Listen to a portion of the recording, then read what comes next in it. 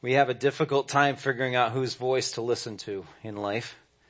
This isn't just true for COVID-19 and all the other things that are going on. This is just life in general, is that the voices that we have a tendency to listen to so often have other agenda, other need, other focus. And so it's very difficult, in particular for the people of Christ, to block things out, to hear the one voice that we are intended to listen to. But perhaps our greatest enemy voice that we hear is the one that lives within us. It's the one that we were born with. It's the one that we've been practicing for as many years as we've been on this earth. We've been hearing this voice over and over and over again. The voice that I hear every time I wake up and going through these circumstances and situations is the one that keeps walking me off of cliffs. So it's difficult sometimes to understand, who am I supposed to be listening to? I know the scripture says the voice of the Lord, but we go, how do I discern that? Where do I find that? This is what is sort of the subtext of what we're talking about with the Corinthian church, as Paul has written this follow-up letter to them, and we've been studying it since last year. In 2 Corinthians, Paul is trying to get the Corinthians to stop hearing the voice that they are attuned to hearing. Stop obeying the voices of those around him that are marching them off the cliff. And he's had some success. They're starting to repent of listening to that voice. The Lord, and Paul is saying, listen to the voice of the Lord. He will always lead you to greener pastures. He will always lead you beside still waters. And he's encouraging, instructing them. And they're starting to turn. They're starting to find that he's telling them the truth. But there's still some voices going on in Corinth that are causing trouble. And this is where we're going in the letter. As we get to chapter 10, Paul's tone is changing drastically. He was very encouraged and being very encouraging for the first 9 chapters. He's rekindling a relationship with people that there was tension with. If you've been through that before, you know after you've gotten through that, some of those first few conversations are just really energetic. There's a lot of adrenaline. You feel like, man, I can't believe we're here. We're actually embracing again. We're communicating again. All of that is back. And this is what Paul felt like. And you see that a lot in those first 9 chapters. But he's about to flip the page and sound very, very different. So much so that a lot of commentators have wondered in the past, this has since been kind of debunked and thought through a little bit better, but they wondered if whether or not 2 Corinthians was really 2 letters. You know, the first 9 chapters were written while Paul was on a high, and he was like, okay, things are good, we're back. And then he got someone come up and said, hey, but Paul, this. He's like, I still got a few more pages. I think I can correct that. And then he starts getting nasty and harsh and direct and all these kinds of things, like he's dealing with the same people with a different tone. Some have speculated Paul had a sleepless night before he started chapter 10. Had something bad. His pizza was bad. I don't know.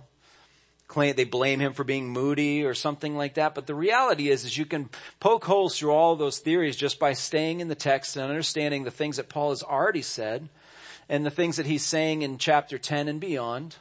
And you see that he's covering the same principles, but he's focusing on 2 different audiences.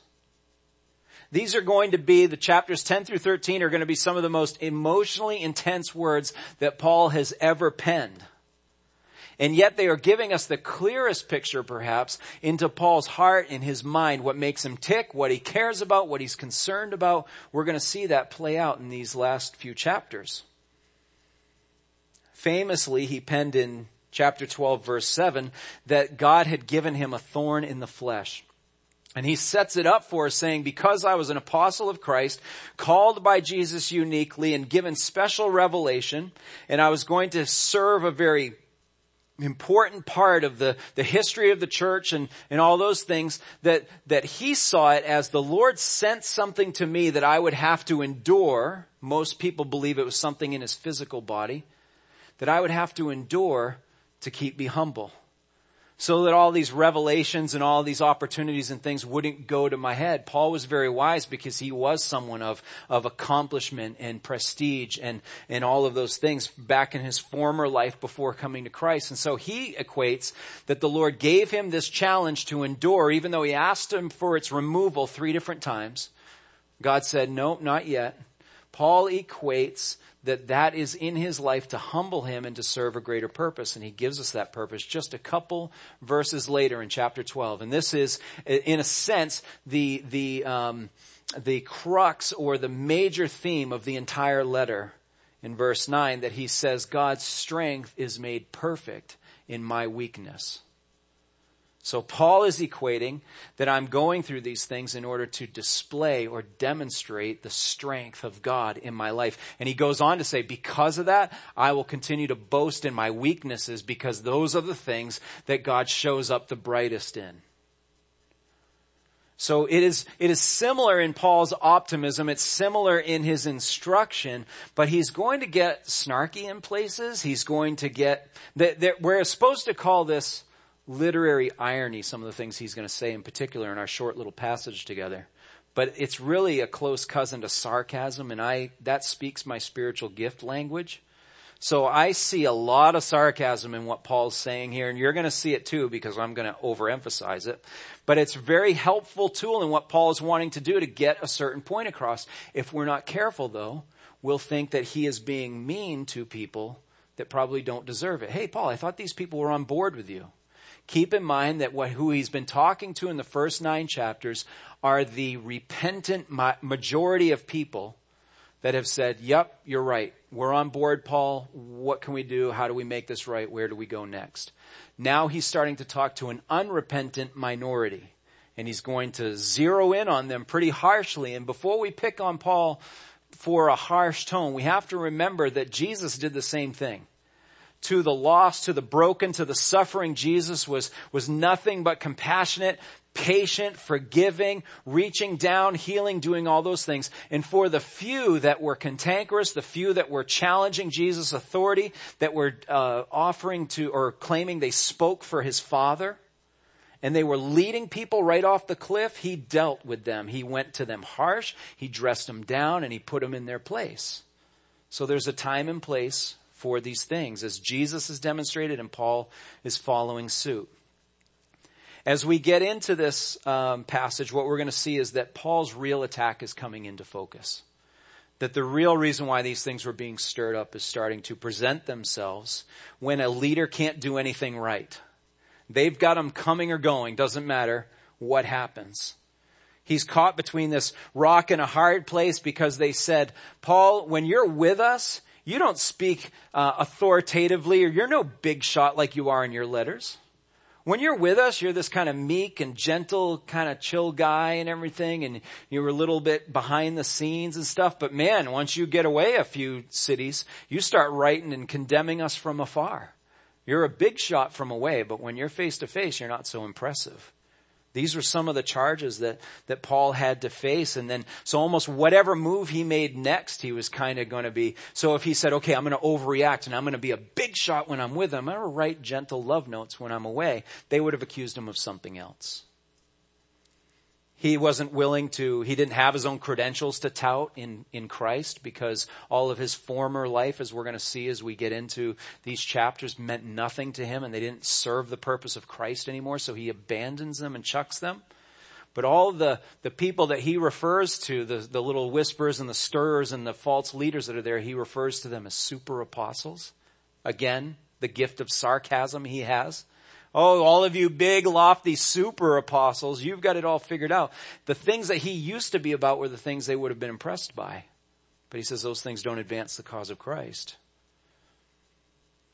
So he doesn't come and tout his own credentials like they were used to doing. In person, he's not impressive enough. He's already had the painful visit that we referenced early in the letter. If you recall, we gave it the metaphor. It was like being laughed out of the gym at the prom, because your date wasn't pretty enough and your clothes weren't cool enough and everything, that Paul essentially got driven out because of his lack of being impressive. And Paul is going to say something in our text this morning where he's going to subtly admit, yeah, in the flesh, these things sting. I am a person. I am a man. I walk with these fleshly feet. I get blisters like you. I get hungry when it's dinner time. I wonder if I'm going to be able to earn my living with my tent making, all these kinds of things. He goes, even though we walk in the flesh, we don't. And then we'll finish that. So Paul is admitting these things aren't just bouncing off him. like they don't hurt. And it's also clear that these intruders, as they're referred to, or interlopers, we might say, were actually gunning for Paul's authority and would use any tactic to take him out. These super apostles, these high and mighty, were Judaizers who were saying, we believe that Jesus is Messiah. We're with Paul on that. We're glad to see what's happening with the church here and everything. But we're not so quick to discard the Mosaic law. We believe that there's rich heritage in our traditions. We believe that there's a lot of good that can be done with those things. And so we don't want to so quickly abandon the law that Moses gave us. But we're not saying we don't need grace and Jesus and all that. Paul was trying to help people to see you can't have both. Anytime our works are put on the scale, that's what I'm trying to illustrate here poorly. Anytime our works are put on the scale compared to God's grace, there's no comparison. Paul is saying to them, by mingling the grace of Jesus and the fact that he did all the work perfectly for us, if you try to bring your own works and put them on the scale, they're not even going to budge the scale. In other words, he says the super apostles are preaching a false Jesus and therefore a false gospel.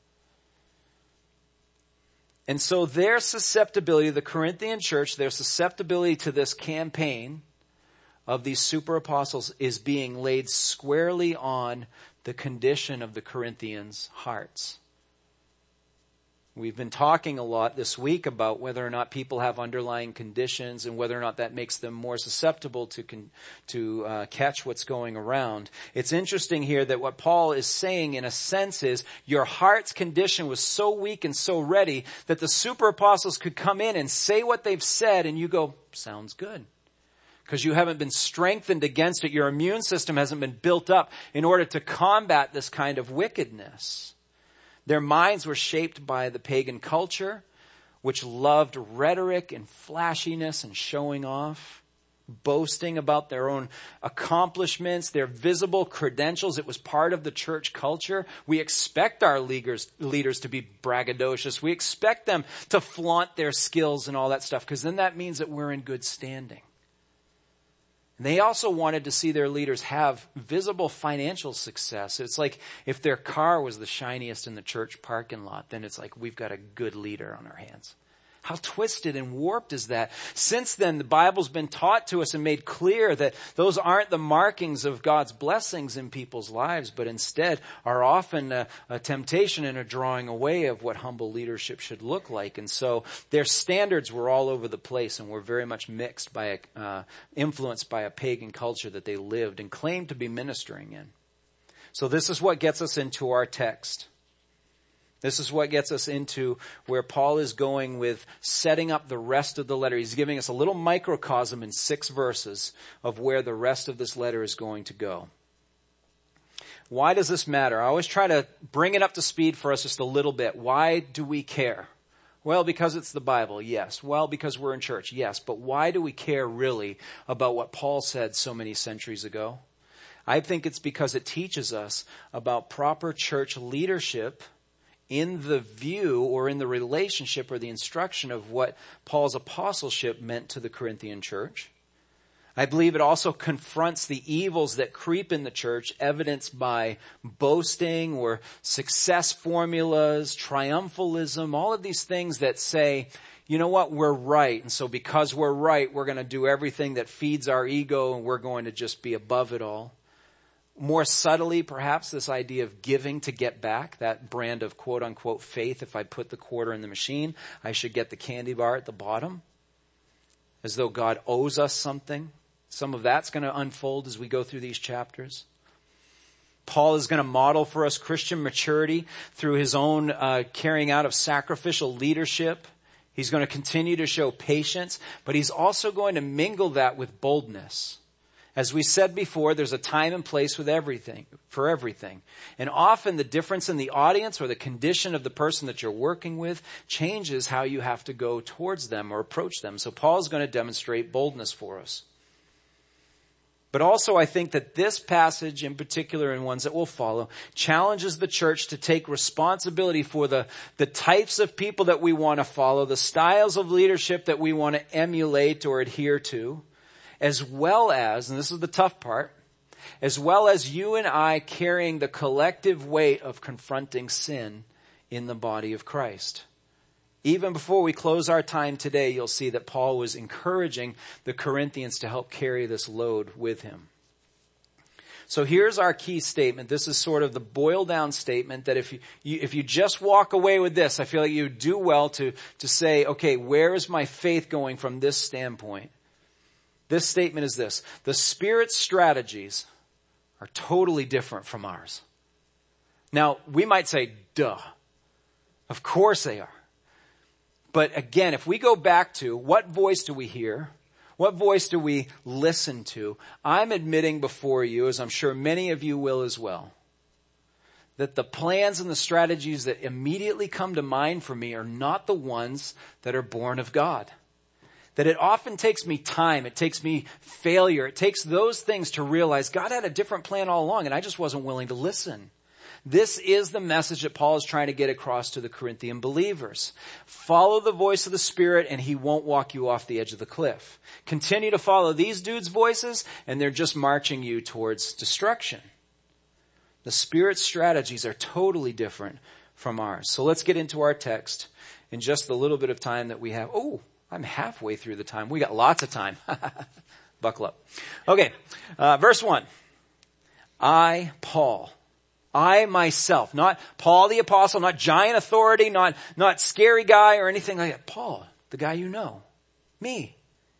I entreat you, I beg you, by the meekness and the gentleness of Christ. We're going to stop there for a second because this is such a brilliant insertion of a phrase that others would seek to use against him. This meek and gentle guy, how can you follow him? Why is he so attractive to us? Why should we listen to what he's saying? And he's saying, the meekness and gentleness that I'm displaying to you even as I write this and how I've demonstrated in the past, just copying Jesus. Could you imagine, I don't have any reason to think that this is going on, but could you imagine if these super apostles were tasked with reading Paul's letter to the church? And they're sitting there going, okay, so he says, I, Paul, myself entreat you by the meekness and gentleness of Christ. It's that kind of sense of we'd never admit it out loud, but he's getting us. He's nailing us because we have said that meekness and gentleness is hindering our mission and it's keeping us away from our own accolades and that sort of thing. So Paul's just saying, let's not forget who we're supposed to be emulating here. This is tongue-in-cheek, sarcasm. We'll tame it down and call it literary irony. He says, I, who am humble when face to face with you, but bold towards you when I'm away, as some have asserted, I beg of you that when I'm present, I may not have to show boldness with such confidence as I count on showing against some who suspect us of walking according to the flesh. I beg of you, I entreat you, I beseech you, your brother in Christ, I'm coming to you. Don't make the same mistake you earlier made. Instead, stay on the path that you're on. Don't fall back into the group that I'm going to have to show up and do business with. Don't be counted in that company. I'm just asking you now, I'm imploring you, don't, once you're done reading this letter, move on and say, well, we had a good run and everything, but these guys are really cool. Don't fall back into that. He's demonstrating here the meekness and gentleness of Christ, a brother who's calling to them to help them avoid destruction. Jesus even says in Matthew 11:29, take my yoke upon you and learn from me. For I am gentle and lowly in heart, and you will find rest for your souls. There's our evidence. That's who Paul's copying. That's who's living through him, giving him the ability, the power to respond in these ways. Where I think if you and I were honest, it's like, how does he keep taking it on the chin? How does the great apostle Paul, even if he just remembers who he was before he came to Christ, he was kind of a mighty dude. How does he keep taking it on the chin? Because the one who lives in me is greater than the one that they're listening to. And the one who lives in me is the King of Kings and Lord of Lords who descended from his throne to walk in humility and sacrifice his life for us. So Paul would call us right out of the gate, I think, as we come to verse 3, to reject worldly warfare. Let's read verse 3 and 4 together. For though we walk in the flesh, we're not waging war according to the flesh.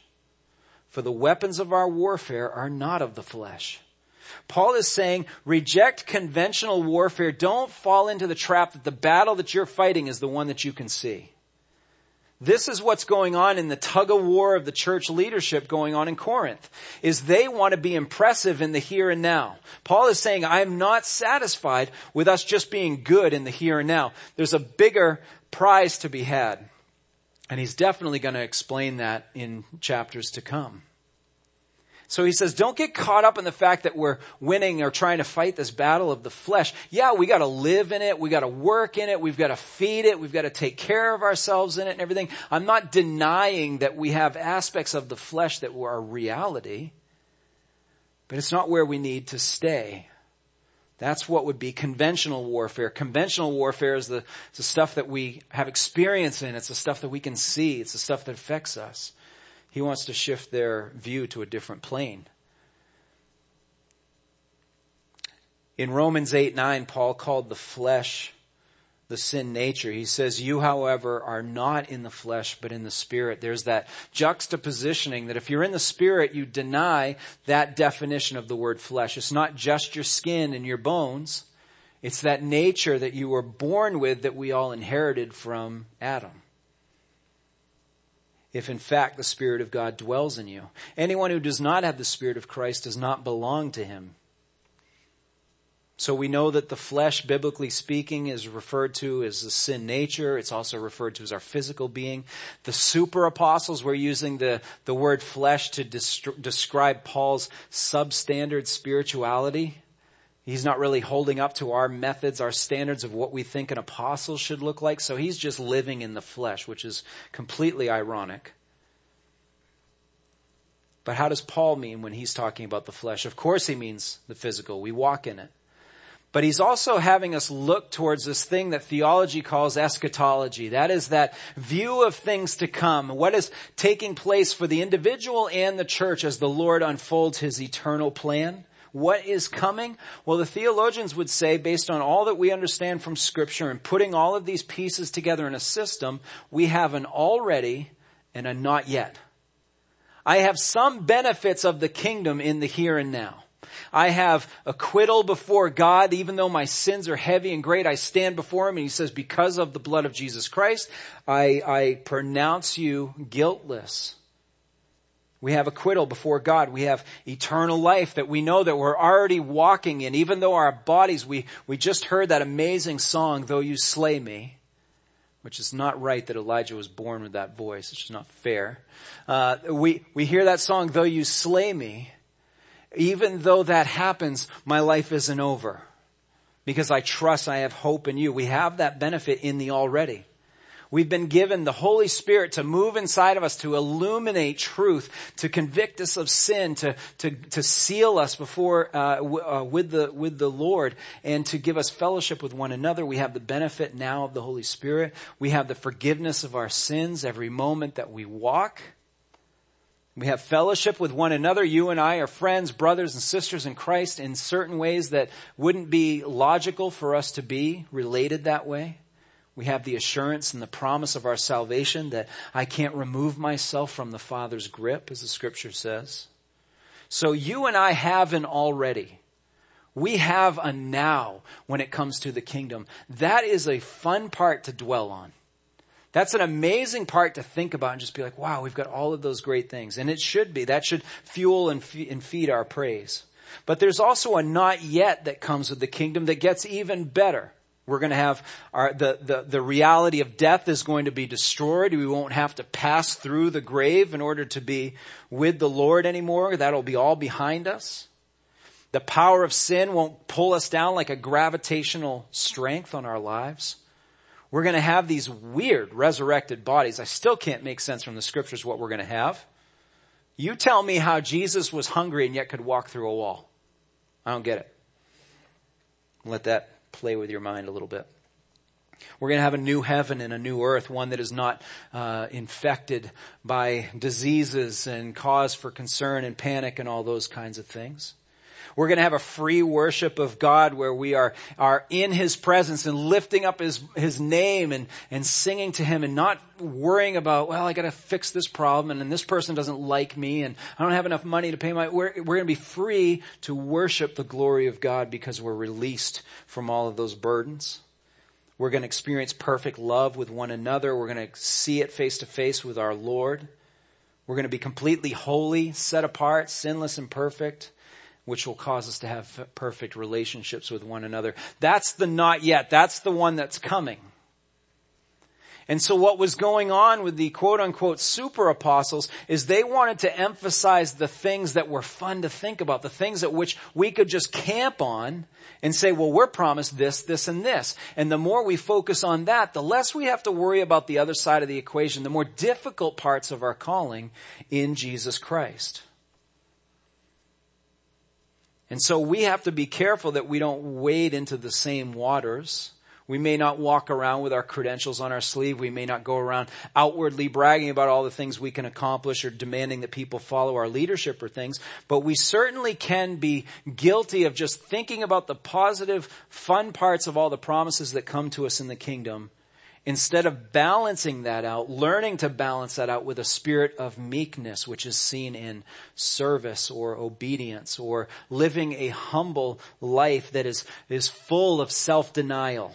These are all the things that Paul wanted to demonstrate because he knew if they went down that path, what those other leaders are doing, that they were robbing themselves of the true calling of their existence as believers. And so Paul wants to wage war against that. He doesn't have time to be politically correct. He doesn't have time to be kind and polite and I don't want to step on any toes. They have a good thing going there. It's a good organization and all that stuff. He cares about the spiritual condition of the church in a battlefield that they can't see. That is the nature of the conflict that Paul is trying to address, and that is the spiritual nature. He even goes on to address this with the church in Ephesus in Ephesians 6:12.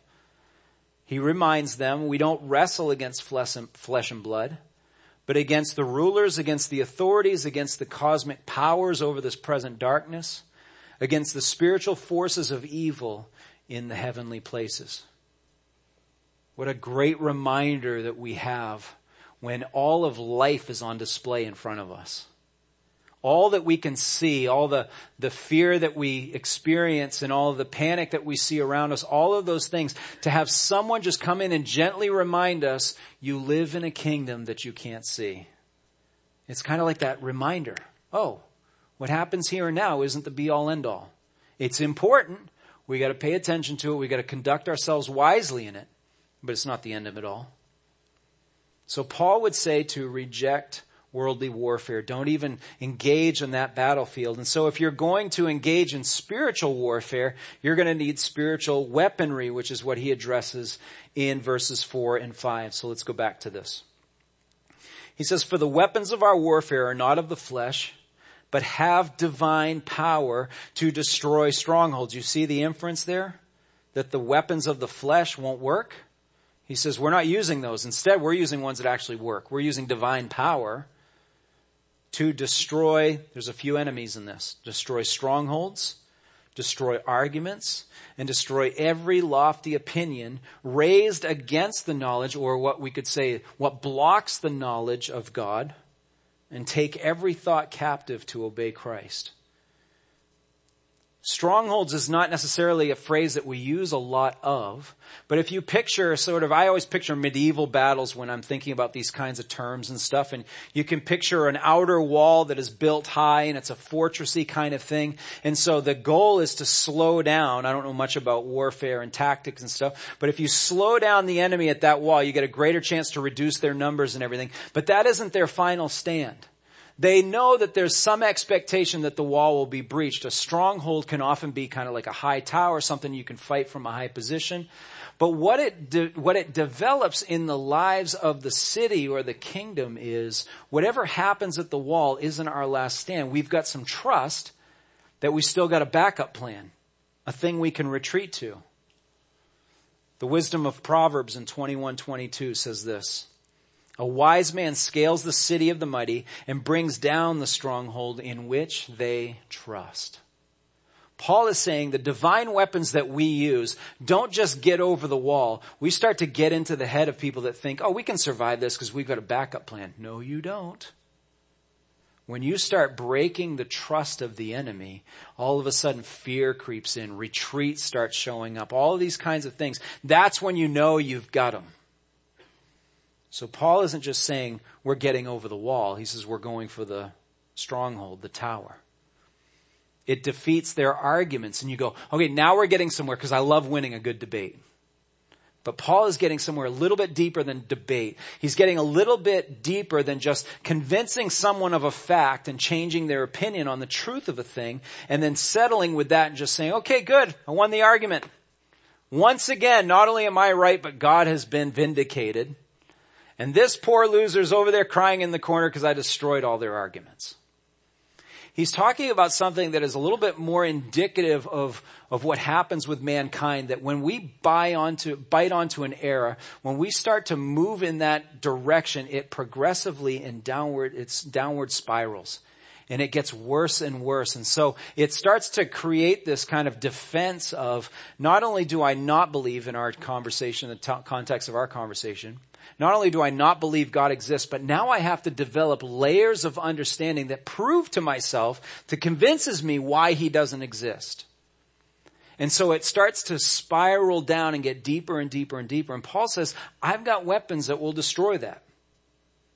It's demonstrated, this progression is demonstrated as he writes in Romans 1:21. He says, for although they knew God, on the surface level, they intellectually knew that he existed, they did not honor him as God or give thanks to him. The progression was, we don't want to answer to him, so we're not going to honor him. Certainly not going to be thankful that he's alive because he's intruding in my space. So I'm progressing away from him. They became futile in their thinking, and their foolish hearts were darkened. Paul is saying our weapons will chase that downward spiral and meet them at the end. This is more than just winning debates. It's more than us just walking away saying we won the argument. God cares about the heart of the debater. God cares about what happens when the stronghold of that person who's rejecting the glory of God, all of a sudden their core is shaken. Will the people of God be compassionate enough to show who Jesus is to even that person? Or do we just continue to see them as an enemy? And once we put them in their place, it's like a boxing match. We've knocked them out on the floor and we can just walk away and say, I did my job. Far too many of us in the church are happy to just win the debate and not win the heart. Paul says this will destroy lofty opinions. These are these arrogant claims, these thoughts and acts that just get in the way. They prevent the person from knowing who God is. Why? Because it's all about them. It's interesting. If you think about most of I don't know what it's like always on the streets that you live in and stuff, but for the most part, atheism carries a heavy baggage of arrogance. A great characteristic of your poster child atheism is really demonstrated by arrogance. Now, keep in mind, I'm not saying that Christians can't be arrogant because we certainly can be. But a lot of what comes in place with atheism or humanism is arrogance. But think about how intellectually consistent that is. It really is. If there's nobody I need to answer to more than me, why wouldn't I think the most of myself? What would be in me that care about you more than me? I've just said I've got no one else I have to answer to. And so it's the same charge that people level against God. Well, that seems pretty arrogant that he would demand worship. If there's no one higher than him, it would be idolatrous to want to share that worship with somebody else. If it's true, it needs to be carried out that way. See, Paul is dealing with this in the context of how Jews relate to Greeks a little bit. And they're all saying, this is our answer, these are our strategies, these are our traditions, all that kind of stuff. And Paul is saying the gospel is the only truth that is bringing these two groups together. That Jews are serving Greeks and Greeks are serving Jews, and they're finding their identity in Jesus Christ. And it's destroying all of these arguments. It's destroying these strongholds because in Christ, the meek and gentle Savior, none of those things matter. And they're certainly not getting the job done. D.A. Carson in a commentary on 2 Corinthians says this. This verse, or we could say these verses, is so desperately serious and deeply tied into the fountainhead of sin in our lives. Here's where it gets personal. We cannot know God from a position of arrogance and cynicism, for not only are such attitudes fundamentally antithetical to our creaturely dependence. You and I were created. To act as though we're independent from the one who made us is just the recipe for disaster. There's no way of knowing him that way. They are also foundationally opposed to the only knowledge of God to poor sinners. That would be in the face or in the person of Jesus Christ. They can't argue with the fact that Paul is getting results. That as their ego and their human accolades and all those things are failing them, Paul is saying, if you deny yourself, you find him. And in finding him, you find others. So Paul says we need to use spiritual weapons for a spiritual battle. If we go back to Ephesians 6 real briefly as we start to wind this down, he continues a list for us, and that list is like an ammunition list or the weapons in his holster or something like that. What is it that Paul is recommending we use? Verse 13, he says, therefore, take up the whole armor of God that you may be able to withstand in the evil day, and having done all, to stand firm. Stand therefore, having fastened on, here's your weapons list, the belt of truth, and having put on the breastplate of righteousness, and as shoes for your feet, having put on the readiness given by the gospel of peace. In all circumstances, take up the shield of faith, with which you can extinguish all the flaming darts of the evil one, and take the helmet of salvation and the sword of the Spirit, which is the word of God. Praying, tell me that's not a weapon. At all times in the Spirit with all prayer and supplication. To that end, keep alert with all perseverance, making supplication for all the saints. Paul is saying that our weaponry that we often drag in, we're dragging onto the wrong battlefield, we're grabbing the wrong weapons, and we're trying to figure out, why isn't this working? Why aren't more people coming to Christ? Why am I not finding favor with the people around me? That's because we are fighting the wrong battle with the wrong weapons. Here's what he says at the close of our passage, verse 6. This is his invitation, his plea for them to come along. He says, being ready to punish every disobedience when your obedience is complete. Remember what he said in the first couple of verses where he says, I'm coming and I'll demonstrate the boldness that everyone's saying I don't have. I will demonstrate it. I just don't want to demonstrate it towards you. It's almost like Paul is picturing what he wants to have happen. He's going to come into the church. They're all going to hug and be like, I can't believe I haven't seen you in years, and you haven't aged a day, and all this kind of stuff. They're all going to get together and have a good time. And then at some point, it's almost like he wants the church to kind of just step aside and goes, those are the guys you're looking for right over there. Those are the ones that you said you needed to deal with. We're not protecting them. We're singling them out because it's time to deal with them. You won't have any resistance or opposition from us, Paul. Now, clearly, it would be far better if by the time he arrived, they had already dealt with it. But he's not even necessarily saying that. He says, be ready for when I come so that we can punish disobedience together. Don't be guilty of the same thing. Don't close the book of this letter and just be like, wow, okay, it was really good to hear from him again. And then get drawn into the flashiness of those that were the super apostles and be led astray. Be ready to deal with this through your own obedience. A lot of what we're going to talk about has to do with dealing with these issues. It also comes into play for us to talk about restoration and rebuilding the life of the church and everything. But the difficult call that we have before us is that in a culture of gathering, it's very easy for us to get to a point where we see things like a club or like it's here for our purposes, our entertainment, our enjoyment. And the difficult side of these gatherings, the difficult side of the called out assembly that is the ecclesia or the church, the difficult side of that is that we often have to do business with sin and error. And there's a lot of ways to do that. There's a lot of ways that churches have blown it with doing that. And there's a lot of churches that turn a blind eye to it.